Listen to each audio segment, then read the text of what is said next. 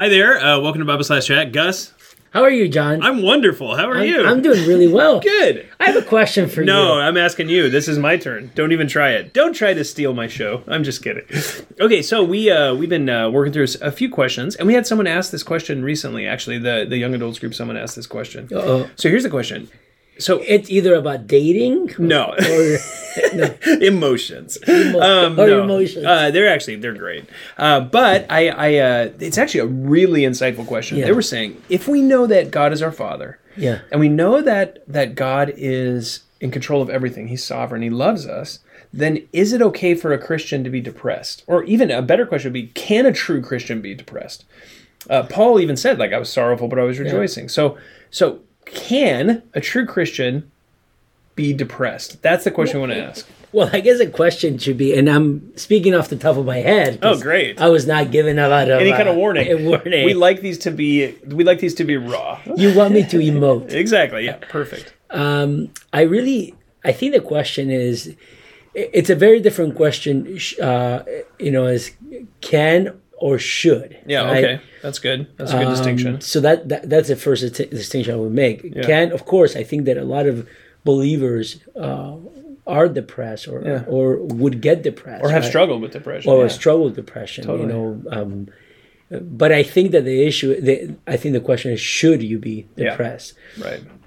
And I think that sometimes you really, the reason why you're depressed could be you're in sin. Yeah. Or you're not thinking rightly. Yeah. Or perhaps there is some predisposition in your own body to be sad. I have a very good friend of mine who really has that predisposition of being sad. Usually it has to do with blood sugar. When he doesn't eat well, when he doesn't exercise, and that takes them into all sorts of problematic thinking. Totally. So it's funny that you mentioned that, because I was just thinking of what 1 Thessalonians chapter 5 says about being always joyful, and then always thankful, and that whole heart that goes with it of just having joy in everything. And even what James 1 says, consider all joy when we go through trials. I think of that now. Does that mean that I can never grieve? Right. I can't be sad. No. If a loved one dies, does that mean that I need to be like, well, I can't grieve? I just be joyful. You need to grieve, right? I think course. we see that even Christ cried, and even he was grieved. Yeah, and Paul even says about his friend Epaphras, he says, if he had died, I would have had sorrow upon sorrow. Exactly. And so I think that would be normal for us to express. That the issue is, what do we do with that sorrow? What do we do with that desperation? Because sometimes you would feel desperate. Hey, this happened. I went through this situation. What do I do with that? Do I take it to the Lord? Do I take it to people around me so they can pray for me?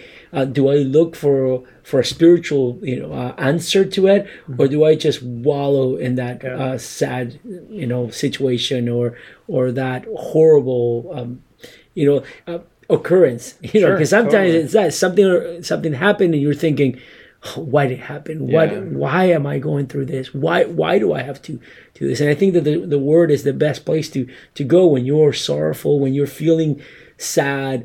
When sometimes you're feeling sad. I remember meeting with a guy some years ago, and he said to me, "I'm really sad." Yeah. And I thought he was going to tell me something happened. Yeah, sure. What happened? Who died? And he was like, "Oh, I don't know what happened. I'm just sad. I'm just sad. I'm constantly sad." Yeah, it's funny. I think William Cooper, the great hymn writer, he actually talked about a nameless, faceless sorrow that he had in his heart all the time. Yeah. So that's helpful. So you would say a Christian can be depressed. That's a genuine thing. Yeah. And then the question of can or should. Yeah. Should a Christian be depressed? Well, that becomes definitional, right? Can a Christian grieve? Should a Christian grieve? Should a Christian be sorrowful? Or should a Christian weep? And we would say yes to all those things. In fact, we're commanded to weep with those who weep. But then you would say, at the same time, there should be, in some sense, that underlying sense of joy in Christ. We should have joy in Christ at all times, which would cause even when you grieve, even because you know who is in control over everything. Totally. And you see that, the psalmist, right? Yeah. The psalmist is constantly shepherding himself, constantly talking to himself. You know, why are you sad? Why are you dangling? Yeah. You know, but at the same time, he knows. I mean, things are going terrible for him. Totally. I mean, his son wants to kill him. Yeah. Totally. You know, his father-in-law wants to kill him. Yeah, everyone wants to kill him. And then all of a sudden, he's constantly thinking. I think of some. We can go there if you want. Psalm 34. Yeah.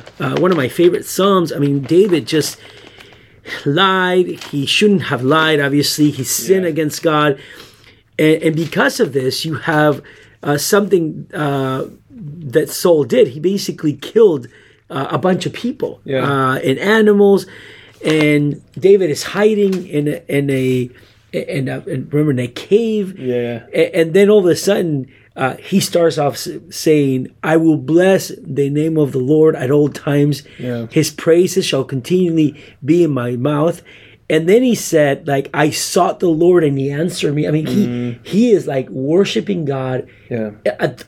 I mean, many people would have committed suicide if there were, you know, some other people. I would have been, you know, devastated in bed for a week, you know. And yet he's saying, like, look, this poor man, you know, cried in verse 6, and the Lord heard him. I mean, he sees how God has been with him through this horrible situation. Totally.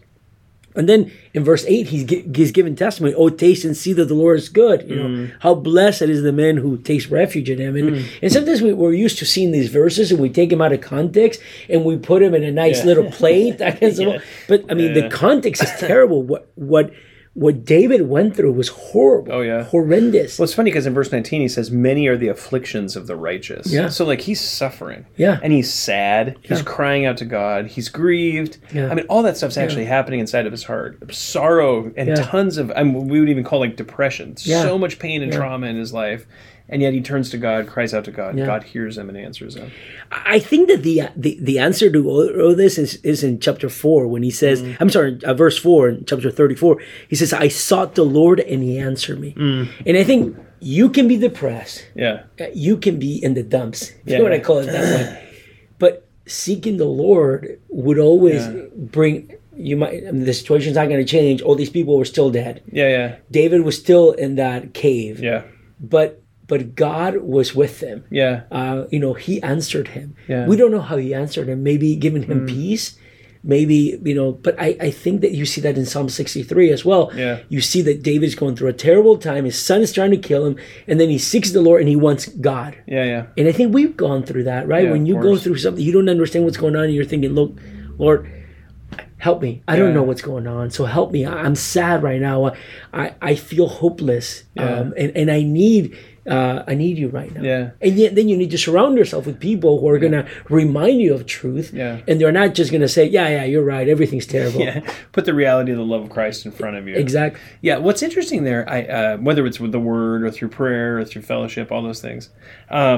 And this maybe is for another video, because there is like advice for a person who's in a season of depression. Yeah. But it is funny because sometimes that doesn't happen right away. Yeah. Like I was reading Spurgeon, and he said he had learned that his depression was, I think he called it like a king in beggar's clothes. Like he would feel so depressed, and he would ask God to help him, and he couldn't deal with it, and he was just so brokenhearted and wrestling with his heart, and he would pray and cry and weep, and he's like, "Lord, help me, help me, help me." And then he said, what after those seasons of depression, there was always some season of like extreme blessing. Yeah. And it's like the Lord was humbling him in private in those moments, so that he was crying out to God, not hearing an answer in the immediacy of that, but then finding that God was using that to humble him, so that he was then going to receive this blessing of some ministerial thing. And again, not that always happens that way, but there is a season of time when there's just seeking God and begging him to help us. Yeah. These Psalms, it's funny when you read the psalmist, this is a great psalm